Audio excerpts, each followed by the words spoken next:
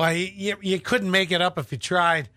A zoo loses a king cobra days after the snake arrived. Well, yeah. Those things, I had a little snake skin in my basement. Oh. Did I tell you this? Probably not a king cobra. I'm going to go with maybe a garter snake, right? Well, no, it was bigger than that, the dude said. So I remember I had my house sprayed for spiders and stuff like that. I sure do. And so they do a little inspection, and he all of a sudden yanked, so gross.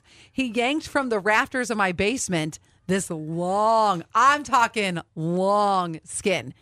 You need to move, and now, okay? You have I'm had trying. spiders, snakes, a mice infestation. And, don't call it an infestation. I don't want people to not buy the house. A mice issue, which means now, why not go back and get a snake? That might solve the mouse problem. Well, We should know where the snake was. It'd be the size of a python after all the mice. If I could get a bigger one, but I never knew this thing was there. That's horrifying now that you think about it. What if it dropped on your hair when you were down in the basement? Slithered down the back of your shirt? Because I was down there yesterday doing a bunch of... Tickled the top of your butt crack? Ew.